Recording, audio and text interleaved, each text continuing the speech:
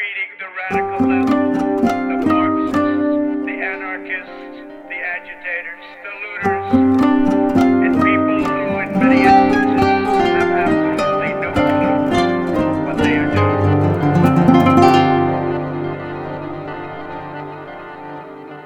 Welcome back to The River and the Land. Travis Laver here with Bilal Rafiq, as always. And we have our second ever guest on the podcast. We have Manidoo Mooz. How you doing? Great. How are you doing? Doing great. And we had you on. Do you want to maybe like introduce yourself and kind of what you do and why we had you on?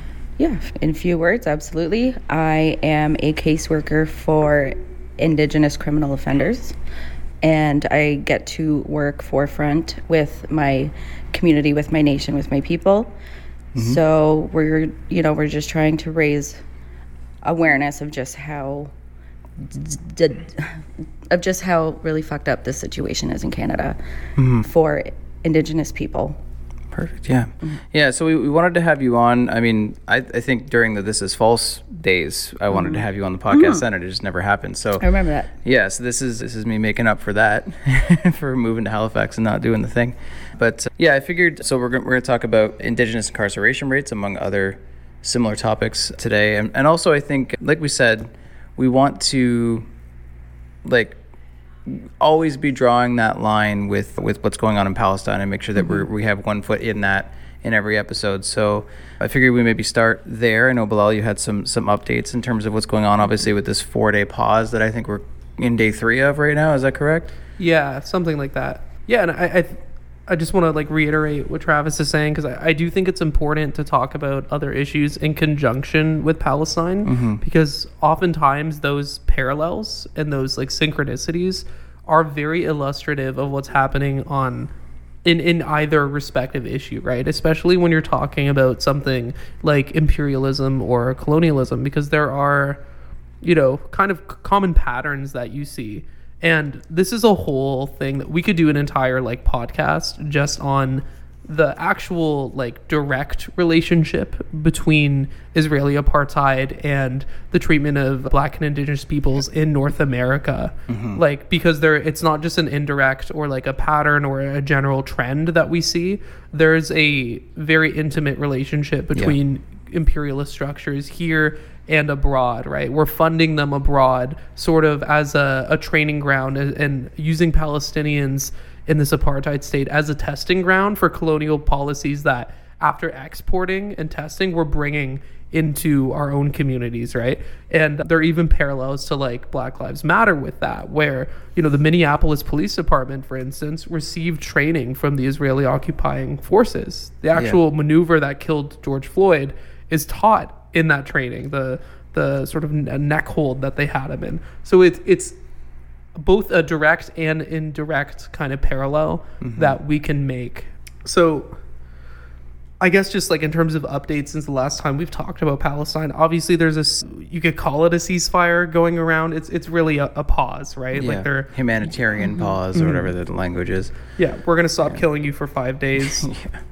And during that, there's going to be a exchange of hostages. Sorry, I was just like choking on my mouth while I was trying to talk. Cannot talk today. It's okay. It's the Tullamore Dew. It's exactly right. And I think the term exchange of hostages is probably a big shock to a lot of people, right? Because since October 7th, everyone's been talking about these Israeli hostages, but like, wait, when the fuck did Israel take Palestinian hostages?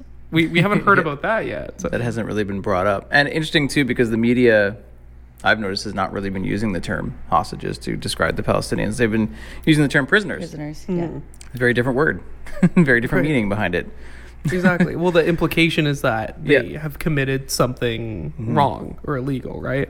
Where hostages are innocent. And exactly. They were just taken.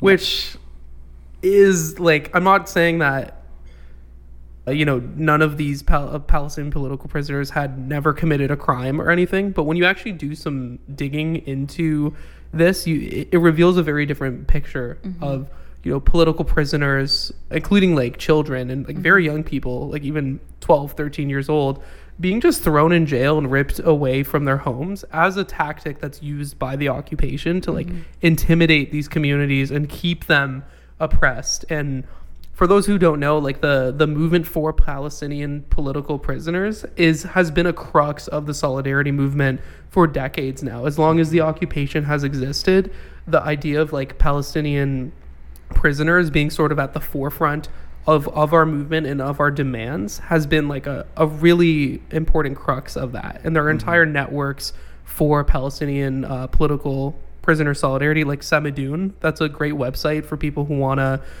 look more into this. I think it's samidoun.net, SAMIDOUN. But we'll put it in the show notes. I just had a question. How many Israeli hostages does Palestine have? I think it was like they had around 200 that they took. 200. Yeah. Okay, so compared to the amount of prisoners that Israel had of Palestinian people is exponentially different.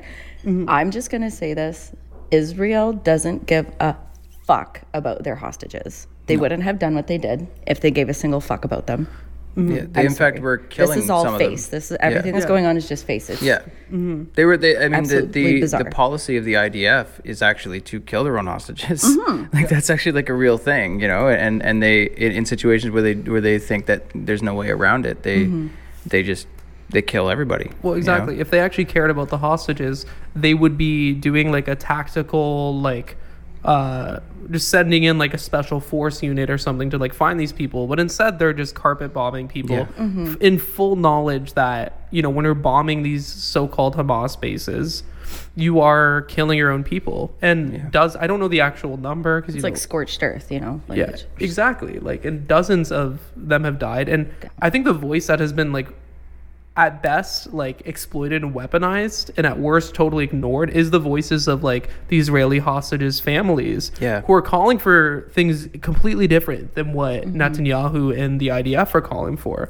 And they're just saying like, get us the fuck our families back however you have to do that. Like just get them back. We don't care. Let's do a prisoner exchange. Let's call a ceasefire. And you know, the IDF policy, even when the ceasefire happened, right, they didn't say much about the actual hostages that they were getting back. Their whole thing was, don't worry, this is temporary. We're going to resume this as soon as possible. So it's really clear that, you know, the hostages are sort of just this inconvenience that they have to deal with when the real objective is a second Nakba. Yeah, exactly. Yeah, and I mean, you've seen too that this humanitarian pause has been selective on behalf of the IDF. They have still been executing people near borders. People have been going back into, you know, areas near the Israeli border to like see if their homes are still intact or find their bodies of their relatives or whatever else, thinking that they're safe to do so because there's this humanitarian pause and that they're being shot, they're being sniped by IDF rifles. So and you know, like there's been video. This is again, I don't want to like qualify this with there's proof of this, but there's videos of this happening. Like this is not something that we're just sort of hearing or speculating. Like no, there's videos of this straight up happening. People getting shot. Well, they're also still bombing Lebanon and the West Bank. The West Bank. They've been bombing. I feel like the West Bank went up in traffic the last couple days. From what I've seen. Yeah, it's gotten more violent. Yeah, for sure. Yeah, a 14-year-old was murdered either yesterday or today in the West Bank, like straight up executed. Right. There must have been a Hamas base under where he was standing. Right? Oh yeah, there's always a Hamas base. You know. Right. So, just to kind of get into like what this actually looks like, because you know, again, like we're calling the Palestinians like prisoners, right? But really, they're hostages. In a way, you could actually argue that like everyone in Gaza is a hostage. You know, it's a concentration camp where 2.3 million people don't have the freedom of mobility. But, you know, to kind of narrow down in terms of like who we're talking about specifically, like these prisoners that are held in Israeli military prisons or just regular Israeli prisons, this has been an ongoing thing. Like I said, I think there were about 5,200 Palestinians in Israeli prisons prior to October 7th. 2,200 of them were under something called arbitrary detention, which is technically legal under international law. However, there's a lot of really strict stipulations as to how that can be used. Basically, the idea is like, someone's gonna shoot up a place or do a suicide bombing or something, right? you want to detain them before they do that, right? And it's that's like the excuse, and it's meant to be in like an emergency or a crisis thing, but they just kind of use this all the time. They use this against kids. And what this and what this means is that you're detained without a charge or a trial, and the evidence against you is actually considered secret. So even if you do have legal representation, they don't get to be privy to that information. And you're held for periods of like 6 months at a time. There's cases of like rampant sexual and physical abuse in these prisons. There's withholding of like essential medical care, and it's a very frightening thing that has been accelerated as a process, especially since in the last months. Like I don't know if I said earlier, like the amount of political prisoners, quote unquote, have been doubled since October 7th, right? So this is going up. So that's the one side of it, right? Is this arbitrary detention. The other side is like, quote unquote, charging them with something, but within Israeli military courts that are prosecuting Palestinians, A, they usually don't get legal representation. B, often it's in a language unfamiliar to the people who are charged. Right. They have a 99.7% conviction rate. So it's, I don't know how you could say that. That's astronomical. Exactly. But, so international law on its own is a pretty it's a strange topic, because there's so many ways that you can skirt around these things, and a lot of countries don't even hold weight to international law as it is. And actually, I wanted to say this too. Canada was the creator of the Peacekeeping Corps back during the Pearson years, right? Yeah, Pearson years. And I'm also like, where the fuck is Canada right now? Like, if they're the grandfathers of peacekeeping, this should be the number one fucking priority for those types of things. But nothing is happening. Yeah. Well, Canada got basically completely out of the peacekeeping game during the Chrétien Paul Martin years. Yes. Yeah, there's a really great book called Holding the Bully's Coat by Linda McQuaig, who's a journalist, where she talks about that. She talks about the legacy of peacekeeping that Canada had and how it has completely reversed course in that over the last 20 years. Yeah. Certainly, but yeah, I mean, international law has always been kind of like a joke, if we're being real. Yeah. It's political, right? It's selectively applied based on like political and socio-economic objectives. However, I feel like when we do this podcast, we often draw on international law just as like a standard, right? Because I feel like, especially with an issue like this, where sources on either side are often attacked, and it's like, oh, it's a Palestinian source, so it's pro-Hamas. It's an Israeli source, so it's pro-Israel. Like, I don't think anyone could argue that like a UN rapporteur is like biased, right? Exactly. Or at least that they're going to be. It's harder to point to them and go, oh, that's just an arm of this state, because they're not. Exactly. If anything, the UN, it's probably going to be more pro-Israeli than an actual objective. Exactly. They totally are. But exactly. So even if they're sending in special rapporteurs who are saying like, listen, this is genocide. That's what this is. Then it's obviously what's happening. It's worse than they're even saying. Absolutely. Yeah. And the numbers that they have right now are probably not even close to what the numbers actually are. Yeah. Well, and I saw this thing too, and I was trying to find it while you two were talking there. But there's this banning of the expression of joy. Have you heard of this thing? No. This is where I was trying to find it. So there is something on Al Jazeera from Ben Gaviv that says, my instructions are clear. There are to be no expressions of joy in the West Bank.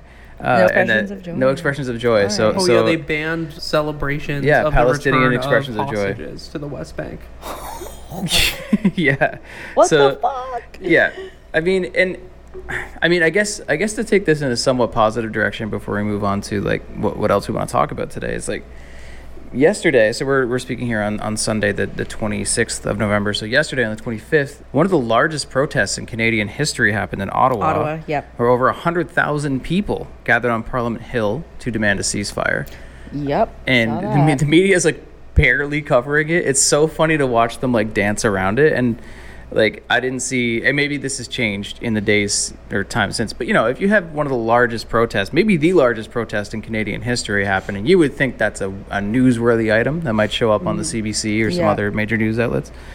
But I couldn't find anything on the CBC about it. So maybe now there is, but the fact that more than 24 hours has passed and there hasn't been a story on it. And this is why we follow grassroots campaigns, okay? Because you will never get that from the media. No, it's absolutely brutal to see that. But I think this speaks to something that I think is happening. And because we're so inundated with the propaganda of Western media and of our politicians, maybe people don't know that this is happening, but there has been a sea change in support for Palestine. It's no longer the type of thing where 30% say they want to they support Palestine or whatever it is. It's an overwhelming majority of all Western nations at this point that are not only calling for a ceasefire but calling for the end of Israeli occupation and apartheid. And I think that is a new thing, and I think it's working. Is the other thing is that this 4-day pause, as pathetic as that is for what's needed, I don't think happens unless there's pressure from the international community. And I think we're seeing that these protests where people are getting out in the street and demanding things of their politicians are actually moving the needle in some direction. Maybe not fast enough, but they are moving that needle. I agree. I would just nuance that by saying that I think while that's true in general, another very important reason as to why this ceasefire is happening now is due to internal pressure by people who are even potentially pro-occupation within Israel, as in the families of the hostages. Right. They're saying there's a lot of disdain and instability within Netanyahu's regime stemming from issues prior to this, right? Yeah. So he's thinking I have to save my ass as well. So that's just one of many elements of this. Sure, I think it's the external pressure, but I also wouldn't discount the internal pressure. Yeah. But those things also do go together, because I also think Israelis through this are waking up and they're seeing and this is the whole thing, right? Anti-colonialism, anti-imperialism, it works both ways, right? It's not just liberating the oppressed from the oppressor. It's also liberating the oppressor from the oppressed, right? Because no nation that is oppressing another can be free itself, right? Exactly. The Israeli regime, it's built on this brutal military occupation and brutal ethnic cleansing. And it's not actually good for the majority of its citizens. It's good for the war machine, it's good for the bureaucrats and those in power, but it's not good for the average Israeli, especially those who the families of the hostages or the hostages or anything. And I think people within Israel and around the world are saying this isn't good for anyone. This is a nightmare, and how do we get past it? Yeah, for sure. Was there anything else you wanted to say about that before we move on? Just in terms of the prisoners, I think this is something we could do a whole episode on. Cheers to that's our drinking shots. Game. That's our drinking game. Yeah, when you do a whole episode on it. Yeah, I will just quote one quote from a Zero article. Actually, no, from the Save the Children's country director in the occupied Palestinian territories, which was quoted in Al Jazeera. We said, Palestinian children are the only ones in the world to experience systematic prosecution in military courts. And I think if that's a starting point for anyone looking into this, start with that. Start with Save the Children and look into what Palestinian political prisoner solidarity organizations are saying. Because, guys, this goes so deep. There's so much to this that just gets more and more horrific. I've been reading about it all day, and I'm just fuck, this is not it's been a shit day because of that. I will say that, but anyway. Hate when you ruin your day by doing research. Yeah. The fucking worst. That's what this podcast is meant for. Exactly, yeah. I forgot to tell you that below when we started this podcast. Your mental health's going to go down. Oh, yeah. Well, it's been in a shit show since October 7th, so we're good anyway. Yeah, no, for sure. If anything, this feels empowering to be able to talk about it and all that. It is definitely empowering to be knowledgeable and to be able to speak on it. But it still nonetheless is holy shit. Shit, it's bad. This is not... Yeah. Yeah, for sure. It's hard to move. And just being aware of it is painful. Imagine going through it. Right. Yeah. Like, I'm finding it's hard sometimes to just move through the world as normal, knowing that there's like a full-on genocide happening. Oh yeah, like, yeah. And how that's not the being main streamed topic. in real time. Yeah, like, being streamed in real time. Like we can watch it anytime. Yeah. Yeah, that has. I mean, for me, never happened before. Yeah. Yeah. You know? And I mean, like, there's so many great journalists on the ground in Palestine who are alive. That are alive. A lot of them have died, but there's a lot of independent journalists in Palestine that are even just having a TikTok channel and just like walking around in besieged cities and documenting what's happening. And yeah, and they're being thrown in prison too. Yeah, 37 since October 7th have been put in administrative detention for reporting on what's happening. So when did the Arab Spring happen? That was 2011. Okay, so 2011. So this is, I mean, honestly, it's just so crazy how this has, just continued on. But that was just such a huge thing to happen there. And then now, just, oh my goodness, it's just... Yeah. For sure. I think it showed to the world that just like Middle Eastern people are humans. And there's always they this, want to be free like everybody else. Exactly. There's this myth that like we love our dictators and we just love women not having rights and we hate democracy. And then you have a massive, wide sweeping movement that was started because one dude self-immolated in Tunisia, and then multiple regimes fell. Yeah. Right, and it's crazy how all these things tie together. But clearly there is a desire for everyone in the Middle East to have democracy and have more say in their conditions, even within Israel, right? I think people on the left often mistakenly, I think inadvertently, paint like Israeli people as a monolith who like all agree with the occupation or all have common interests with the occupation. Right. And I know I'm beating a horse. I always make this point, but they don't, by and large, right? There were protests in Israel during the Arab Spring under the slogan of walk like an Egyptian, right? We should fight our regimes the same way that these people were. It was called like the Israeli summer or something like that. Yeah. But like, it's not this like Arab or Jew thing. It's workers against imperialism and for democracy. That's what the Middle Eastern struggle is defined by. Yeah, for sure. So why don't we move on then? So Manidoo, we had you on today to. I think this is exactly what we need to be doing, is drawing the parallels between what's going on right now in Israel and Palestine to what has historically happened here in Canada and in North America, but also what continues to happen and what colonization and imperialism looks like in 2023 in North America, and what has led us to here. So we wanted to bring you on. So a few weeks ago, I had read a CBC article that was talking about Ivan Zinger, who came out. He's what do I have it here? He's the correctional investigator of Canada, and he released a report a few weeks ago that basically said, hey, this whole Indigenous incarceration rate thing that we cared so much about 10 years ago, that we were going to address 10 years ago, it's gotten so much worse in the last 10 years. Yes. And the numbers that he brought up, so the Spirit Matters report, which came out in 2013, which was sort of the most recent, red flag being raised about Indigenous incarceration at that time, said that in spite of the fact that only 4% of Canadians are Indigenous, 25% of correctional inmates are Indigenous. And that number has gone up to 32% in the last 10 years. So when I saw that, I immediately thought, like, we have to have someone on to talk about this, and I wanted to bring you on because I know that this is something that, you do through your work and through your sort of day-to-day life, but also something you care about a lot. So I think what we're seeing in Palestine right now is just a version of what happened here, a few hundred years ago, and a process that lasted several hundred years, and that continues. And so yeah, let's get into that a little bit. I guess first of all, like, what is your reaction to that? To this? To the Zinger report? Oh, to the Zinger report. To me, I was kind of like, no shit. I've been watching this for years and years and years. I knew I was going to be working in this when I was 19 years old. I was aware of it at a very young age, and I've been keeping up with it the entire time. And I've been working in this field of work for 6 years now. So one of the things I wanted to mention too was the language that's being used against Palestinian people and Indigenous people are very parallel. So the oppressors, want to dehumanize, right? That's the first thing that they do, because they want everybody to see them as animals, as not human, as this, as that, and that is somehow,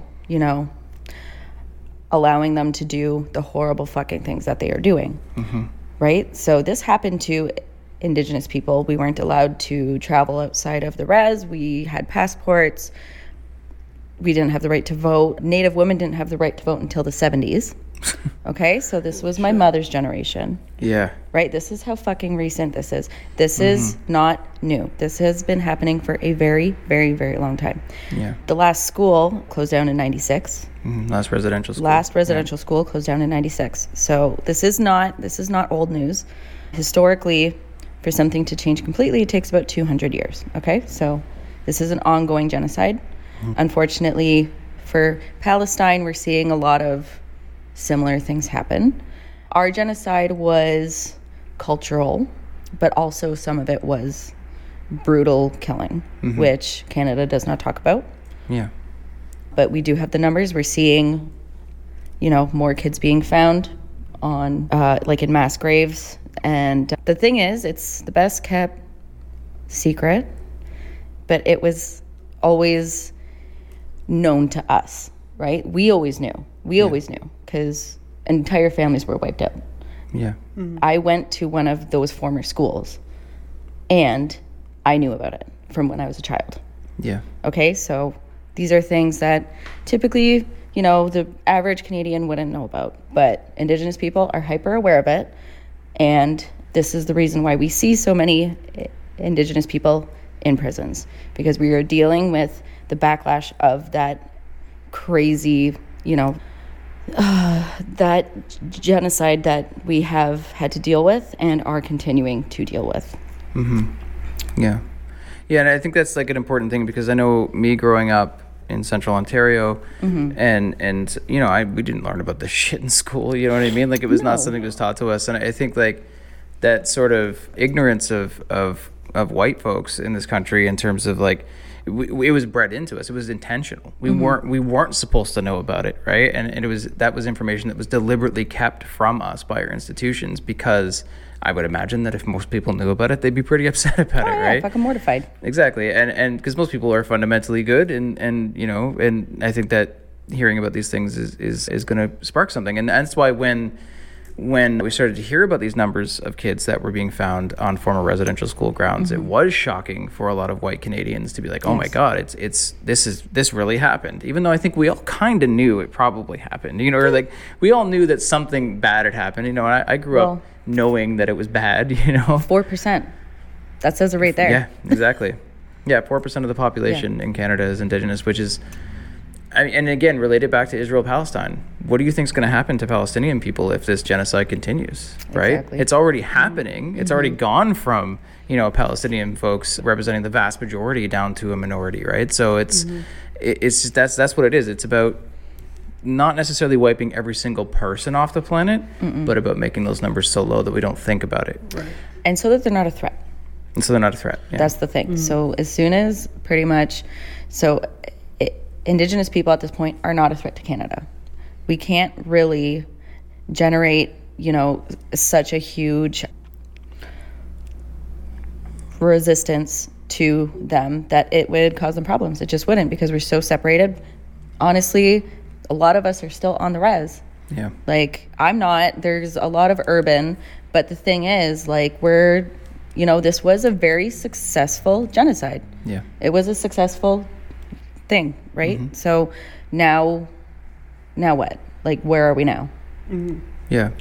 And I think that's where these things like the Singer report really bring into sharp focus what's been happening since residential schools have closed, right?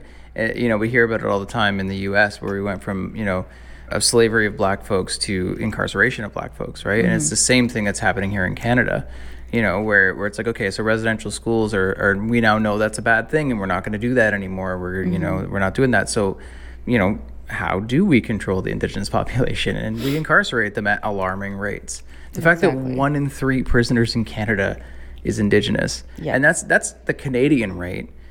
Yeah. There's provincial rates that are crazily higher than that. Yes, so the prairies are exponentially higher. I'm going to say, like, for the 12 to 14% of the population, it's like between 60 and 80% of the present population. So, yeah, it's absolutely insane. The general rate, I think, is 70% higher than the national rate. Yeah. Okay, so that's still, like, that is just phenomenally high. Like, when I first learned about this, I was like, that's got to be false. Like, that doesn't make sense. But no, it's real. I've seen it. It's definitely happening. Right. What I find most disgusting, and this is the same with like black folks in the U.S. It's like the 1350 thing that they talk about. 13% of the population, 50% of crime, and however percent of incarceration. Like, I feel like this is often, or these statistics are often used by like racists and by the right wing to sort of like just paint entire communities in a certain way. When in reality, like when you see a statistic like that, your first thought should not be, oh my God, what's wrong with these people? Your first thought should be, why the fuck? How do we get here, right? What are the roots of this? And it's not an accident that the groups that were historically disadvantaged in these ways that white people cannot even begin to understand are seeing things like this, and it's such a direct continuation of it in every way. Hi, Cam. Cam just entered the chat. Cam has entered the chat. Hi, Cam. Hello, Cam. You're still a member of this podcast. Look at that. Yeah. Cam, believe it or not, is part of the podcast. So do you want a mic? No. No. Okay. Okay. Just anyway. Hey, buddy. What's going on? Yeah. Anyway, I was just saying. I was making a couple points. I think the one is like how people abuse and weaponize these things for like openly racist and nefarious reasons. Oh, yeah, and saying words like black on black crime. Yeah. Exactly. Oh my God. Again, it's the language of the oppressors. That's just what it is, and it's just to generate hatred towards, black people, brown people. Yeah. So I know that the question people are going to have for if this is the first time they're hearing these numbers and realizing how astounding they are, even for people who probably, I think most people who are listening to this probably haven't had an idea that incarceration rates among indigenous people were higher. But how much higher? I don't know that they knew. So I guess the question that people are going to have is why, and yes, racism, we know that, but like we know that, yeah. But what is the Are there institutional reasons that could be pointed to? The residential school system is this is where everything went horribly wrong, right? Yeah. Because you're stripping people from their culture, you're stripping people from their families, their languages, their communities, everything, right? This is breaking an entire culture, an entire people, right? They're being told, you're fucking wild animals, you're worthless unless you submit to this. Yeah. The white man's burden or what have you. Yeah. But yeah, that's where this started. But then once these started closing down, then, there was still an Indian problem, as this was actually referred to. That was actually referred to. This was actually referred to, yes. Yeah. And, they were just criminalized. And then, I feel like the foster care system is pretty well the same rate as the prison system. Don't quote me on that because I did not look it up. But I know that the foster care system is full of Indigenous children. Yeah. So we're seeing extremely disproportionate rates in the foster care system as well as the prison system, because as soon as these schools closed, they got funneled directly into these other places where they're still being, institutionalized. Yeah. And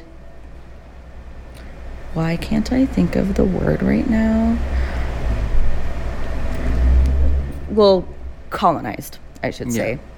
Right? Yeah. They're being assimilated in the worst way. Because they're being put into these systems where they don't belong. But it's also in the white colonial system. Right. And so we're seeing astronomical rates in both of these places, as well as others. And I mean, we could have a whole podcast just about, Get the drinks out. that, right? Like the foster Yeah. care system. But Right. yeah, so for us, we all know why. Yeah. And it comes from the schools, but where were they going to put us once the school closed? Yeah. And That's you're still it. talking about a population that is heavily Yes. immiserated, right? And people Yes, who are absolutely. I forced feel into like I have poverty, forced into living on reservations, and Yes.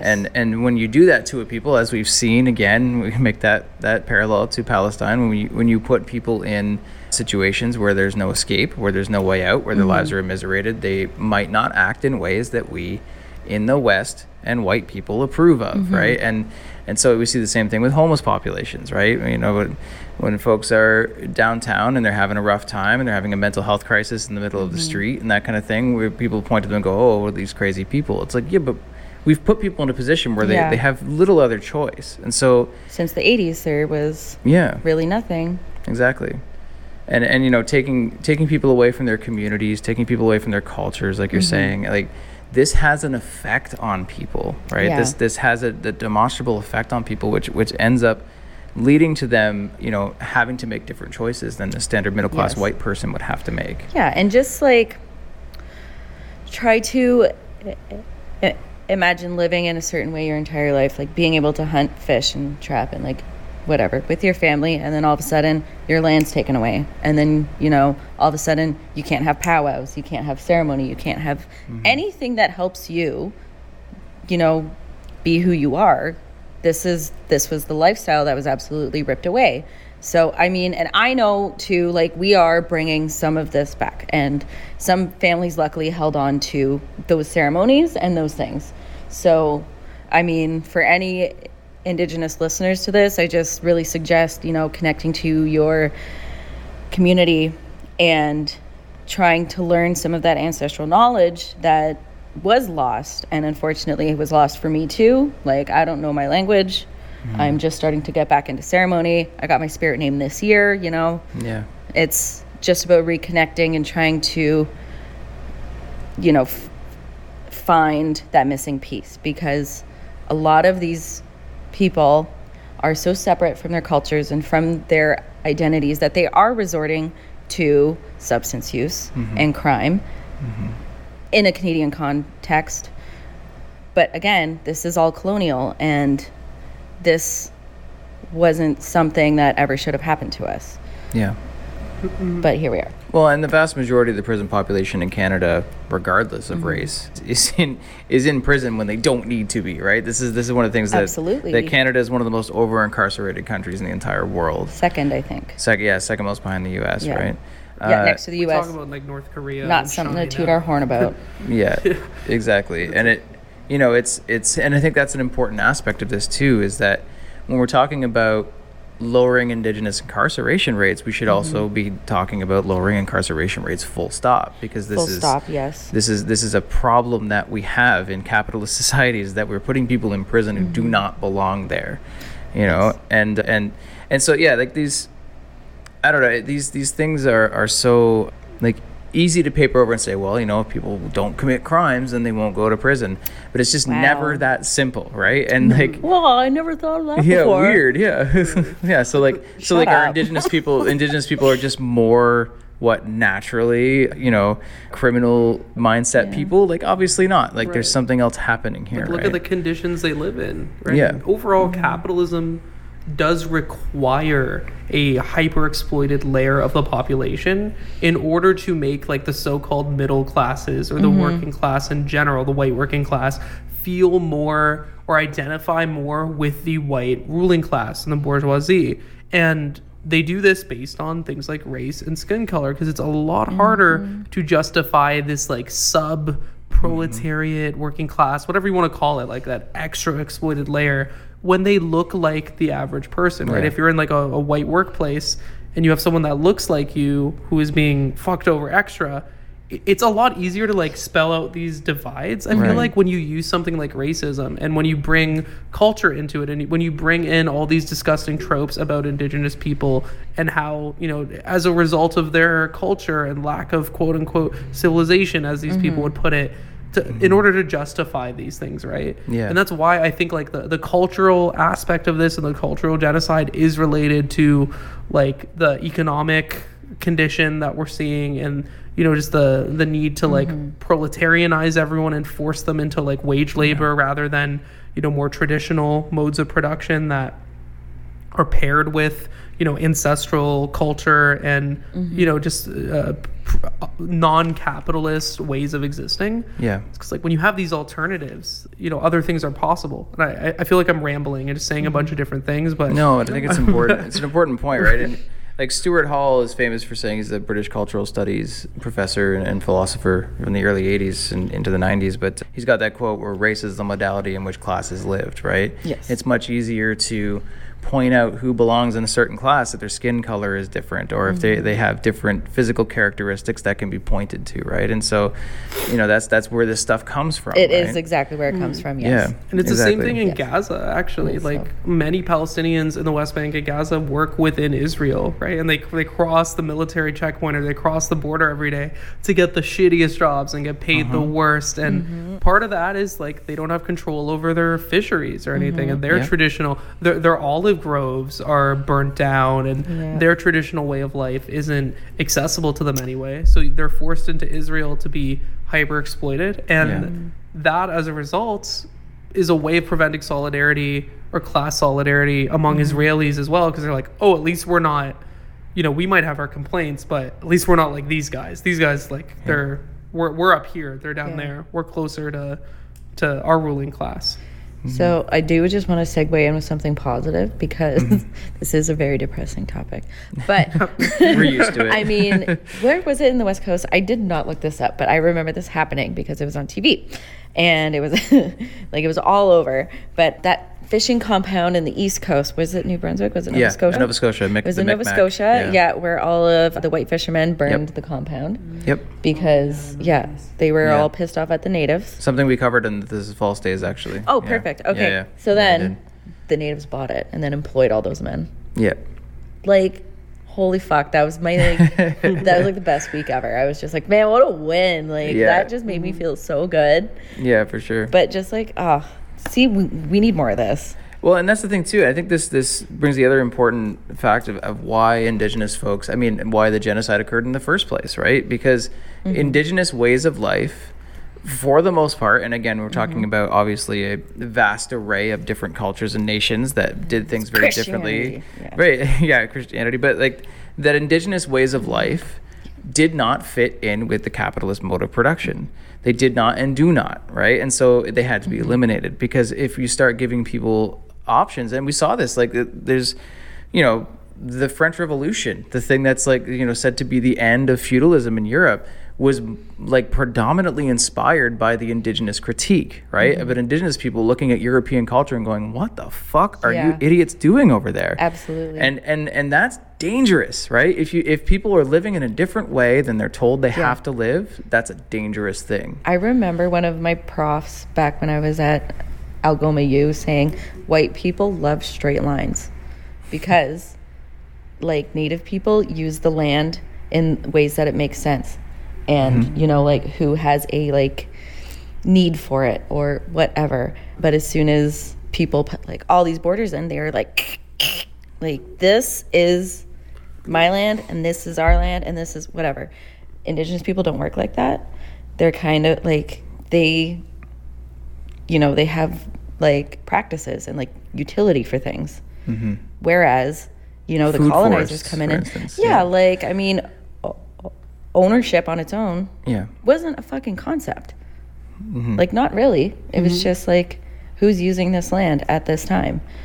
Whatever. And then I love people just coming into the comments like, fucking Native tribes were all like savages and they all killed each other and all blah blah blah blah. And I'm like, well, listen, like that was not something that you guys have to worry about. Like, this was something, and honestly probably a lot more civil than a lot of the shit we're seeing right now. Yeah.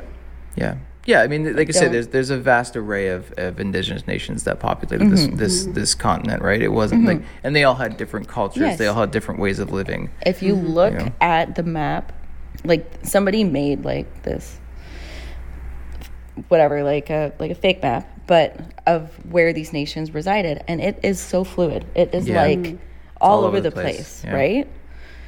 So yeah, I mean, That of white course. people love straight lines is a great. Yeah. It's such a good line because It you think was- about it even in terms of agriculture. Like I was saying, like what Yeah.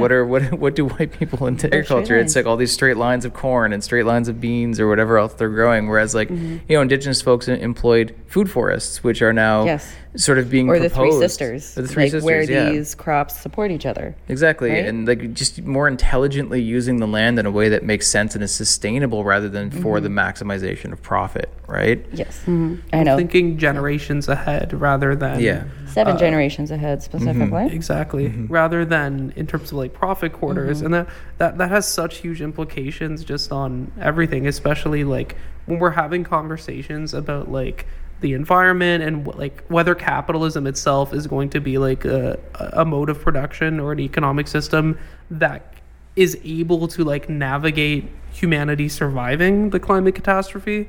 We need to be having these conversations about like planning the economy and whether we're going to be using our resources in the sense of like stewardship and thinking forward, or who can make the most money now, right? Because it's just not working anymore. And there's a reason why, was, like but- as you said, like the indigenous critique and even people like Marx and Lenin looked at indigenous North America and at African civilizations Yeah. as a model as to like what a post-capitalist world can and should look like, because it just makes more sense, right? Interesting that Africans and indigenous North Americans are the two groups that like interesting that those are the two Fucking groups miles that- ahead. Miles yeah, ahead, exactly. And it's weird how those are the two groups that most prominently crushed by imperialism and capitalism. Weird. I wonder if there's a coincidence there. Right, exactly. Right. And again, we see that manifestation today, to bring it back to what we're talking about in incarceration rates, right? Like this is the manifestation so many years later. And because we live in this world where we are generally ignorant of history, right? Where we're not really thinking about these things in this way, it's easy for us to go, well, these are just savages. These are just people who don't know how to assimilate into civilized culture. And so, yes, they're going to be incarcerated more because Yeah. that's what they deserve, you know? And again, it all just goes back to the fear of the other and all these things. And it's just, yeah, I mean, if you study it, if you read just a little bit, it's really not hard to connect the dots and figure out what exactly is going on, honestly. Yeah. But on a lighter note, we are in Canada starting to introduce Indigenous Peoples Courts, which I don't know the total number of the ones in Canada, but I think there's 20 open in Ontario. And we are hopeful for one here where we are at now in Windsor. Yeah, like I don't want to sound like a SoundCloud rapper, but like big things coming. And it's probably gonna happen within the next couple of years. But honestly, like smaller cities are ahead of us in this, Yeah. right? So this place specifically has been pretty they're kind of slacking on that Yeah. Right. So since I've been here, we've been trying to like generate some sort of attention towards this, and now there is a justice committee and we are working towards this.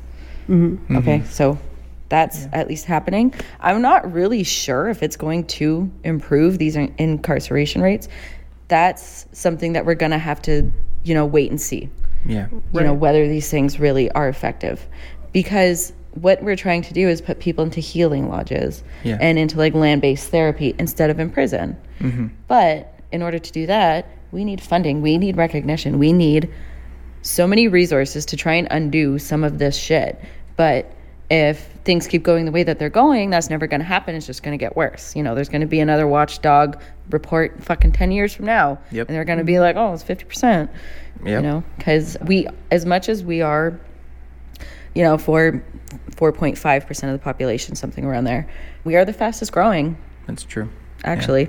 Yeah. That was only 3%, I think, back. It was not that long ago. Yeah, it was. Yeah. That's what I'm saying. Like, yeah. Right. I was actually just like, I'm glad you mentioned the IPCs. Yes. Because I was just on a panel, I think last week or the week before, at the law school for harm reduction, the harm reduction group at the law school. And there was a justice from, I forget which city, somewhere in northern Ontario, who was presided over one of these IPCs.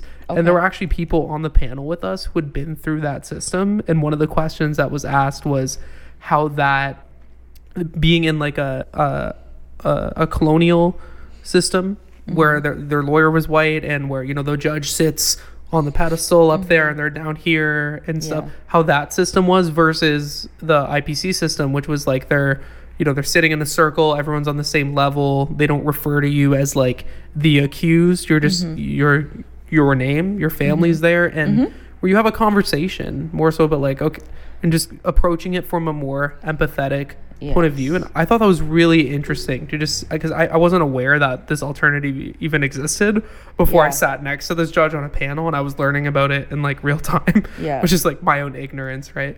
But at the same time, I'm like, I think that's extremely important, right?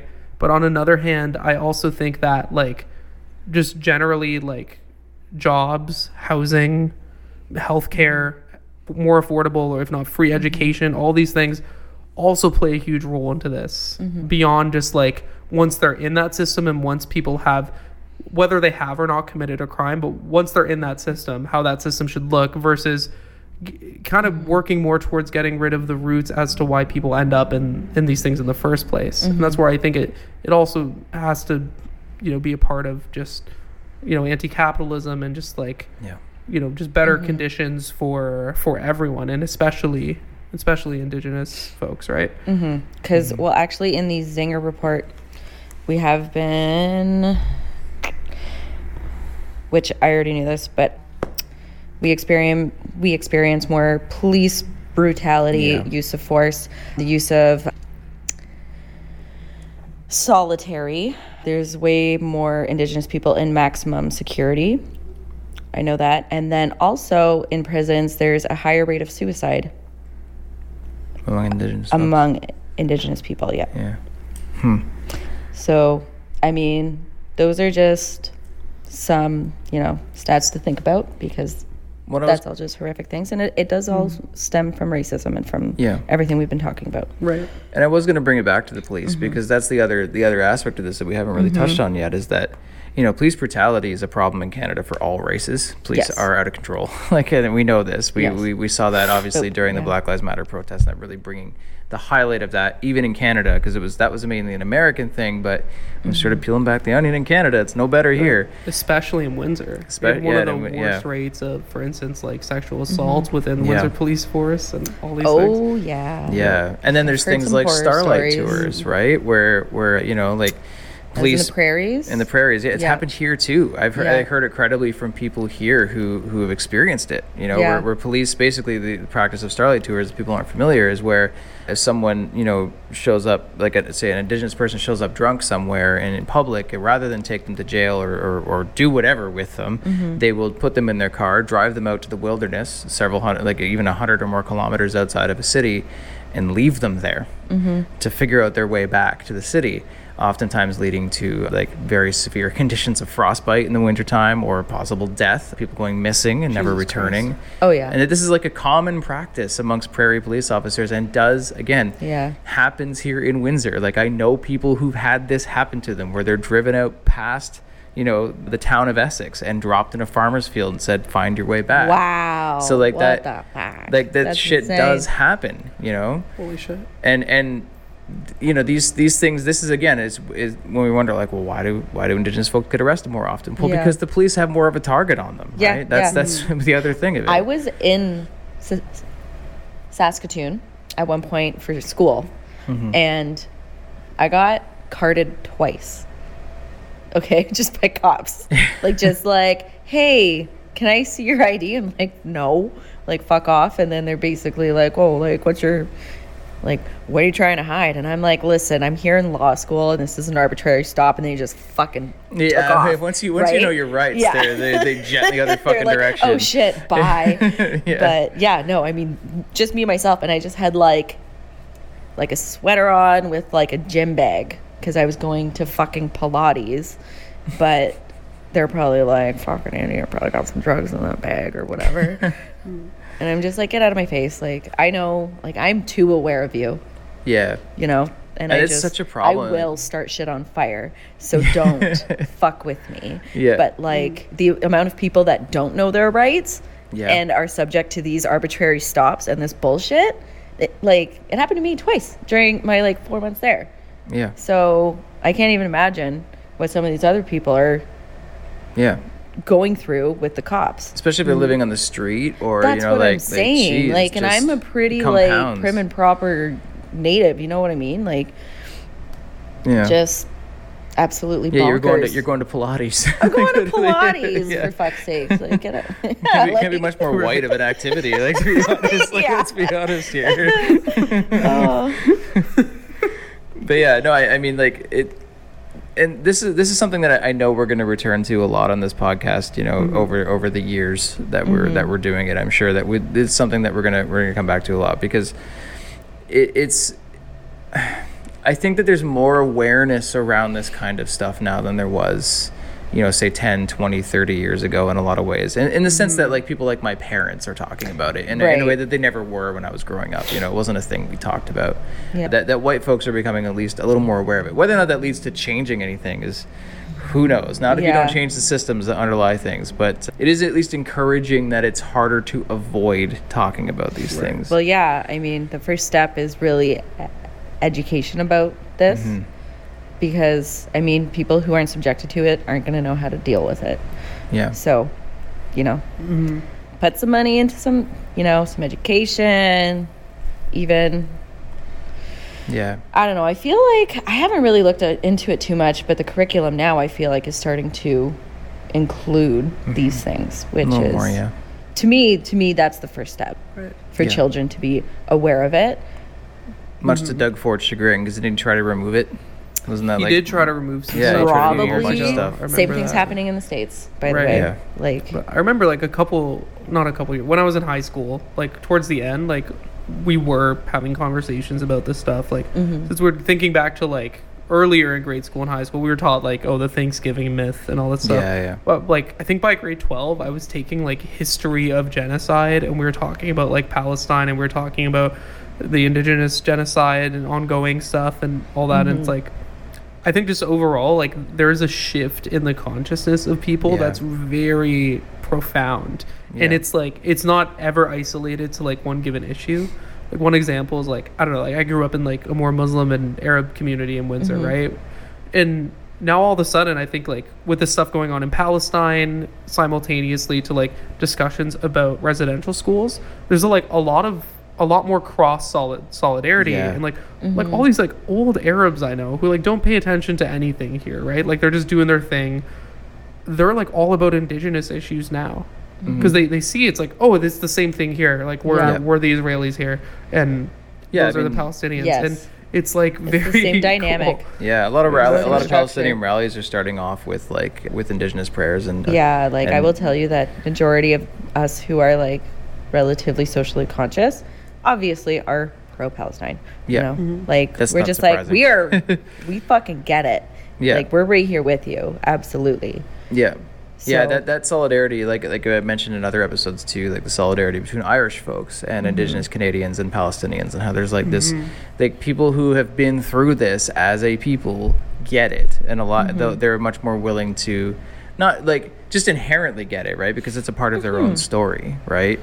Right. And you can't stop one without the other. Like, we can't have Yeah. conversations about like indigenous issues in Canada without understanding like the whole imperialist project and how it's Yeah. not isolated here. Right. And at the same time, we can't have conversations about Palestine in a country built on imperialism and colonialism without addressing it here at home. So Right. it's the same struggle. Well, right? yeah, to them, like this type of conversation is dangerous. Yeah. Well, It- in it's a Canada, threat. And Canada and Israel are appropriate bed buddies, right? Because it's the same project, Yeah, It's I know. no question that Best Canada's going to buds. be on the side of the Israelis, because it would Yeah. if Canada suddenly came out as a country and started being the most pro-Palestine country in the Western world, questions would be raised about just like, well, if if that's true, if you're against this, then what did you do yeah. What about to yourself? your own? Yeah. Mm-hmm. It would force us to have a real conversation about reconciliation. Exactly, and reparations being paid, which, Yeah. by the way, is starting to happen. Oh, really? I'm seeing some reparations being paid. The Robinson Huron Treaty, they just settled for like $2 billion. Oh, really? Yeah, so Wow. I don't know how well that's going to hold up. Yeah. But as far as I know, some reparations are finally being paid. But at the same time, too little, too late. Like, Right. this is something that should have happened, and we've been screaming it for years. Just Yeah. like, okay, yes, you may reside on our land. We're signing these treaties forcibly being signed. Okay? My treaty payments every year are $6. Okay? So You can get just a like- chocolate bar for that. Like, Damn. that's literally a Trailer Park Boys episode. Like, I will give you $5 to fuck off. That's basically what Canada's doing to Indigenous With inflation, it's $6. people. It's $6. $6. Yeah, it's true. Yeah. $6.15. Jesus Christ. Yeah, it's brutal. Yeah, and I mean, it's like I say all the time that Canada's not a real country, right? Like Canada is the colonial project and the elimination of sovereign nations, and those nations are still sovereign. They're still here, and they're Yes. still sovereign nations. Yes. And we need to take that seriously. And I challenge my more conservative white friends all the time and say, like, listen, Canada shouldn't exist. Like, if we want true reconciliation, we want to make this right, we want to live the way that that is the right thing to do, then we Sign need the to sovereignty eliminate over. we need to eliminate Canada entirely. And that doesn't mean that we all have to get back on boats and go to Europe No. necessarily. Not my choice, but Back to it means that taking seriously the idea of Indigenous sovereignty and what that actually means for our systems. Yes. Well, some nations are not even signed into treaties. Like, Yeah. right? So, like, mine is. Okay, so I am a treaty Indian. Some people are not. They Yeah. never signed on to those treaties. Rightfully so. Yeah. They have been, they are a tool to marginalize, Right. right? And the Indian Act is a whole nother can of worms that I can't even talk about Yeah. right now because Still I will called lose the it. Indian Act. It's still called the Indian Act. Yeah, exactly. Which, I mean, terminology to me, I mean, the politically correct is Indigenous at this Sure. moment. Then it's like Aboriginal before that. Yeah. Aboriginal literally means non-original. So Yeah. that's probably the most offensive one. Yeah. I did not know that. That's what that meant. Yeah. Holy shit. Yeah. Yeah. And then there's Indian, and then there's Native, and then there's, like all these Can other we start things. calling white people Aboriginal? Yeah, yes. I mean, when I figured that out, like, this was a long time ago, I figured that out and I was like, that's abhorrent. Yeah. Well, that's the term that's still used in Australia, I believe, to describe Indigenous people. It's still Aboriginal. That's like the accepted term. Aborigines. Aborigines, yeah. Yeah. Yeah. That's the thing. This shit's not just happening here in Canada. It's happening in Australia. It's happening in New Zealand. Yeah. It's happening in Africa. It's happening in Palestine. Like, this is not something that just happens here, and the character might look different depending on where it is, but the project is the same project. And that project Right. is, colonialism, capitalism. Yeah. And, So yeah. I will say, though, that, like, no matter how many terms that people have had for Indigenous people, they're still never correct, because our heritage, like, our identities change within kilometers. Okay. Yeah. We are Anishinaabe people. We belong to certain nations. We have names, and we have, like, identities that are so specific that you can't necessarily call it one thing, Yeah, right? exactly. But Anishinaabe is the like cultural collective of where we are right now. Mm-hmm. Okay, so this covers like the North Shore roughly. So that would be, to me, the proper term in this area. But again, this is like, I don't know. Yeah. So what just out of curiosity, what nation do you come from? So my tribe is Oji-Cree. Mishpachatan First Nation is my First Nation band. Okay. So this is part of Robinson Superior Treaty. I grew up north of Sault Ste. Marie. Okay. So that was my ancestral grounds. That's where I grew up. And yeah, I mean, I still play lots of bingo online with my aunties, with my First Nation. It's a great time. But yeah, like, community is so important to Indigenous people. Yeah. And, you know, just should be important to being everybody. recognized. Yeah. Yeah. Exactly. Yeah, it's interesting too because, you know, you're being here in Windsor. So I've mentioned this story before, possibly on this podcast, but definitely publicly in other places where years ago I was brought onto this project at the university to assess whether or not the University of Windsor had enough programs / supports for Indigenous students. Notably, I am white. So why I was the one who was brought on to do this, I remember bringing that up and being like, should I be the one doing this? And there's like, we literally can't find anybody else to do it. Oh, no way. Which was an interesting thing at the time, but I was like, okay, whatever, I'll do it. So I did the study and then I presented it to the Board of Governors at the university. And, you know, it turns out the University of Windsor is one of the worst in Canada for its like Indigenous supports. When was this? This would have been 2016-ish. Okay, because I know somebody who's in there right now. Yeah. Working with all the like First Nations students, whatever. Yeah. Native students. But yeah, I feel like she's been in there, probably about 6 to 7 years, so that makes sense. It was right around the time that the university was trying to amp up their, you know, like their supports and recognizing that they were behind, you know. Oh, yeah. I mean, Windsor's behind. On everything. But this is what I was going to bring up. So during this Board of Governors meeting, when I was presenting my results, one of the white Board of Governors members basically said, like, well, you know, it makes sense that Windsor would have less supports for this kind of stuff. There are fewer Indigenous people in this catchment. Why do you think that is? And that's exactly what the one Indigenous person, I don't want to name him just in case it gets him in shit, but the one Indigenous person who was sitting on the board said, that's just because you were more efficient at killing us. And that was in the middle of the Board of Governors meeting. I love that they went there and that they weren't, good. Yeah, exactly. Though exactly. And so it's interesting because I think people don't really associate the narrative. And this is a narrative. I mean, there's a local history book down here called "The River and the Land," which is interesting, because that's what this podcast is called. But that it talks about how, like, largely there wasn't very many Indigenous people down here, so it was like totally different. Like, white people have a right to be here because, you know, that is so not true. It's just not true. This is a hub. Exactly. This is literally on a river. Yeah. These are hugely populated lands before colonization. But local history says the opposite. Well, that there just wasn't very many people just so down here. Knows. Yeah. Yeah, and that's the thing, is that we still perpetuate these myths that, well, you know, in Windsor, Detroit's not so bad because, you know. Yeah, I mean, yeah. Yeah.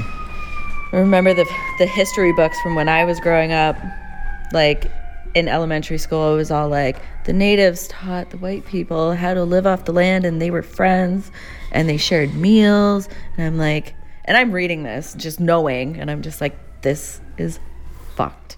Like, sitting here and reading this as a child and knowing, you know, that this is not true. And that's the thing. Like, Indigenous people know that this is bullshit, right? Yeah, that's exactly. the thing. It's not like they're also ignorant like white people. But yeah, I'm putting through this, like, I am being put through this school system that is telling me that nothing happened. Like, we're all homies. Yeah. Yeah, the Thanksgiving myth. Yeah. Yeah. Yeah. Interesting that we're doing this right after American Thanksgiving, but yeah. So I think that's probably good. Unless was there anything else that you wanted to bring up kind of before we depart? Not really, but I mean, anything you want to plug locally, like anything you want to like bring people's attention to, anything like that?